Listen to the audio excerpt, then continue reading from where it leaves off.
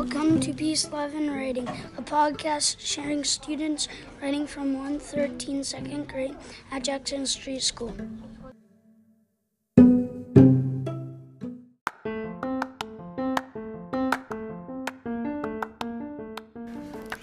Hello, my name is Kobe, and I'll be reading The Crazy Lemonade Stand by Kobe. The Crazy Lemonade Stand by Kobe. One day, my friends came over to my house. We were going to have a lemonade stand.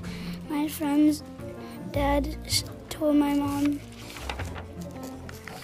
"I will lean the table on a tree." Then we went down with the lemonade. When we got down, the table was gone. Somebody had took it. We had to go back and get the wagon. Then we went back down. I was yelling at the cars, but nobody came for a long time.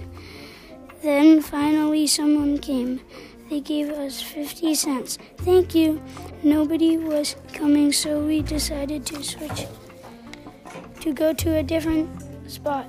At the other spot, we got a lot of customers. The end.